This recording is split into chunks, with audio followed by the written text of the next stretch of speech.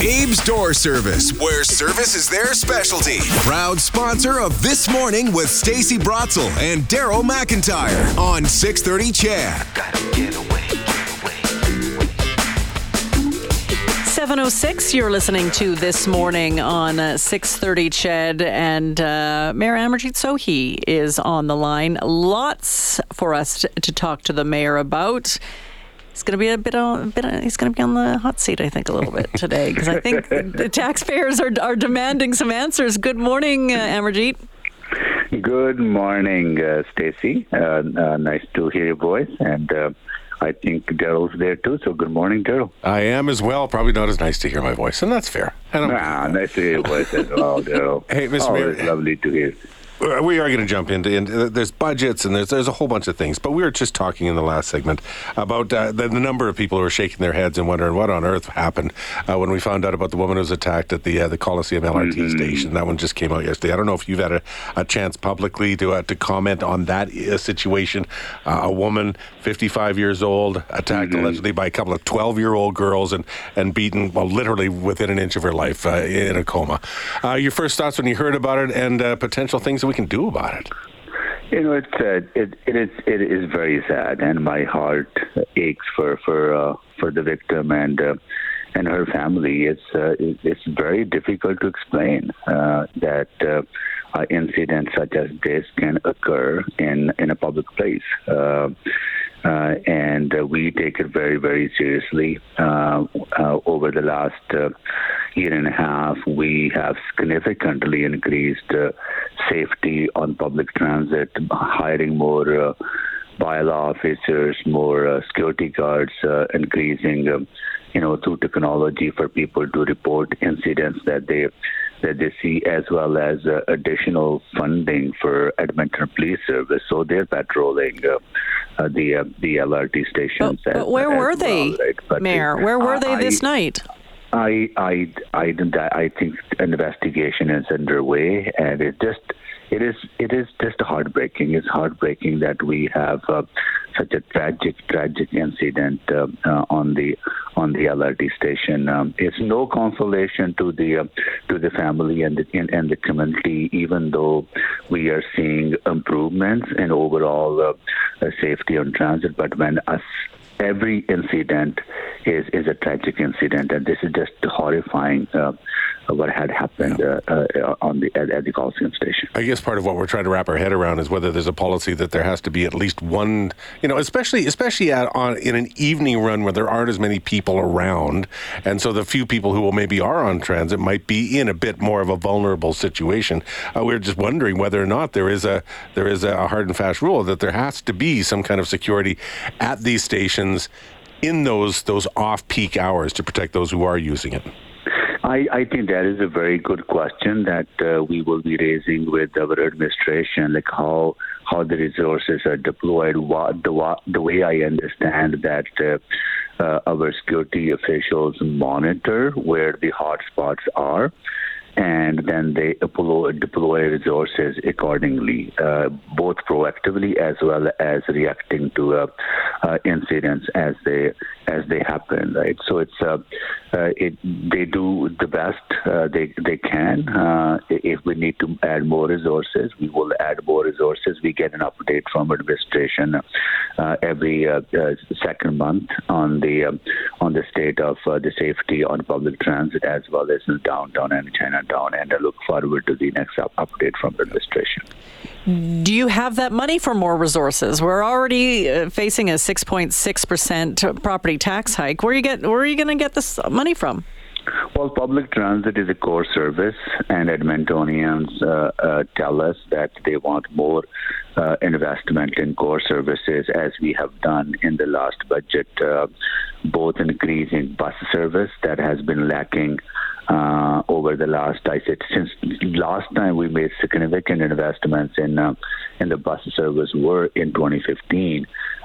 So we are investing money into that. We're also putting more money into police. When you look at this budget increase of going from 5% that was approved last year to 6.6%, 2/3 of that is actually to better retain police officers, compensate them properly, as well as hire additional 100 police officers. So EPS. What was the percentage? What was the share of that? How much of that?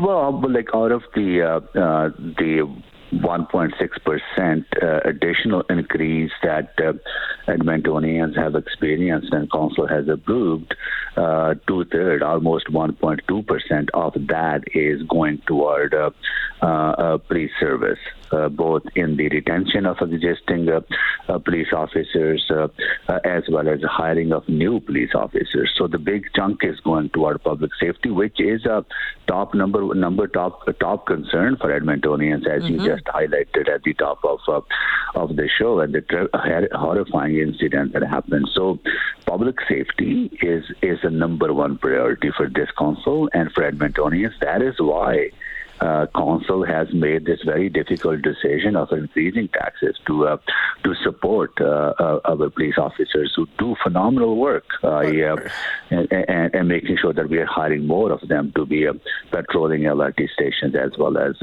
downtown streets.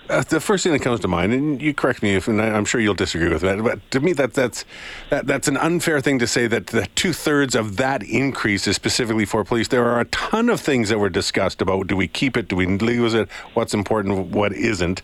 So at the end of it all, we're well above even the inflation rate of continuing to increase taxes year over year over year, pandemic notwithstanding. People are going to get tired. People can't handle this all anymore. I hear you, and I hear Edmontonians. Every dollar increase in property taxes has an impact on their affordability. They are going through very tough inflationary pressures. So is municipality. We have close to 8,500 municipal buildings that need electricity, that need heat, that need water.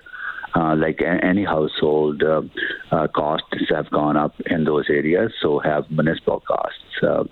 We're also facing, dealing with budget cuts of the last number of years, where City Council of the past did not keep property taxes at pace with population growth and inflation.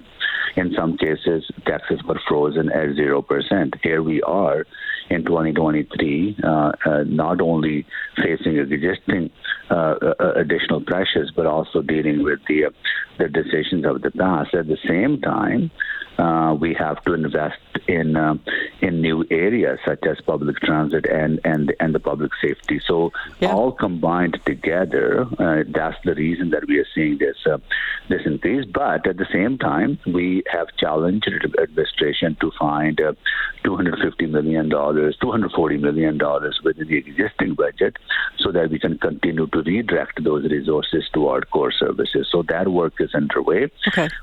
We are being as efficient as possible. My goal has always been to make sure that we are investing and protecting public services that Edmontonians rely on, at the same time keeping our taxes affordable. All right, Amarjeet, can we steal you for a couple more minutes?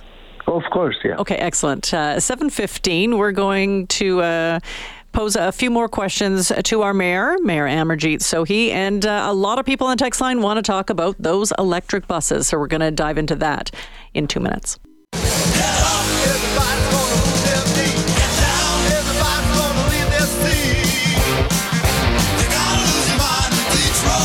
This morning with Stacey Brotzel and Daryl McIntyre on 630 CHED, supported by Abe's Door Service, with 24/7 emergency service where you speak to an actual person. Visit abesdoor.ca.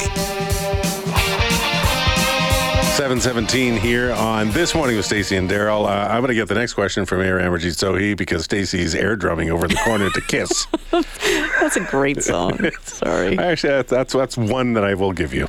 Mayor Sohi, thanks for sticking around through the commercial break. Appreciate it. Lots of people on the text line. We were going to raise this anyway, but the electric bus program and the number of buses that are not working well, not getting parts available. Mm-hmm. There's a problem with the parent company, and the amount of money that has been, well, frankly, wasted on a plan that had high hopes, but it was maybe a little too experimental. What do you say to the people of Edmonton about the future of the electric bus program or of any new cutting-edge, environmentally friendly materials that we might be gambling on?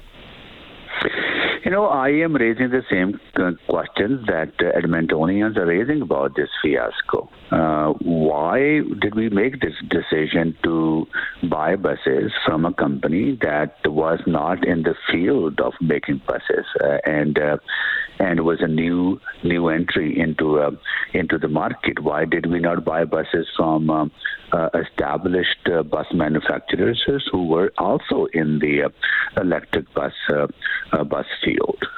So I am raising those concerns. We're going to dig deeper into this. I am deeply concerned that decision was made that was probably due diligence was not done. I don't know. But I know that this is not your mess. You did not create this mess, Mayor. This was a previous mayor. You were not even on council at the time. But it is your mess to clean up. And what are you going to do with all these buses? There's 60 of them, or a majority of the 60 in the electric fleet that are just sitting there. Like, what do you do besides looking into past decisions? What are you going to do with these buses? Our administration is exploring option. Is there a way for another company to carry over the contract that we have with Bertira, as well as are there parts available from other manufacturers? So all those things are being explored, but that is not the.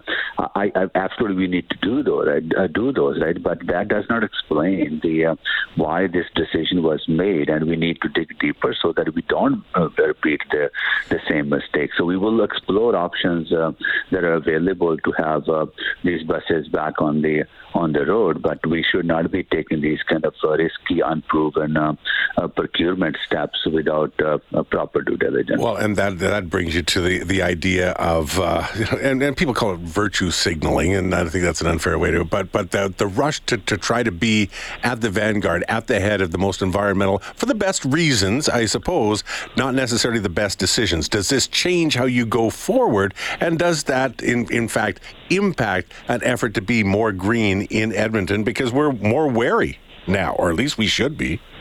Oh, absolutely. When these type of mistakes are made, people lose their enthusiasm for innovation and testing new technologies, and we need to make sure that we are using tax dollars as wisely as we can.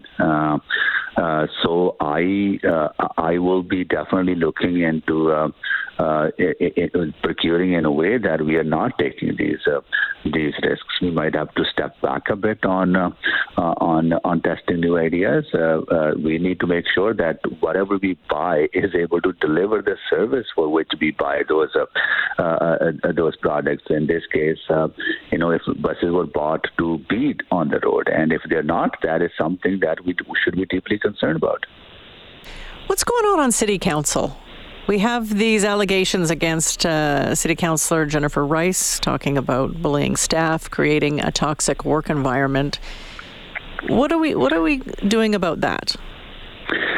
I believe, Stacey, that every person, whether they're working for mayor's office, whether they're working for councillor's office, every staff has the right to have a safe work environment. And these allegations that have brought forward against Councillor Rice, even though they are unproven, but they're very serious allegations. I understand that Councillor Rice has agreed to take a workplace place training, and we need to dig deeper. But unfortunately, there are as mayor, I have no ability and no tools available to investigate these serious allegations, other than the Integrity Commissioner receiving a complaint from the complainants and then undertaking these investigations. So what we have in place for protection of employees, particularly political staff working in the mayor's office and the councillor's office.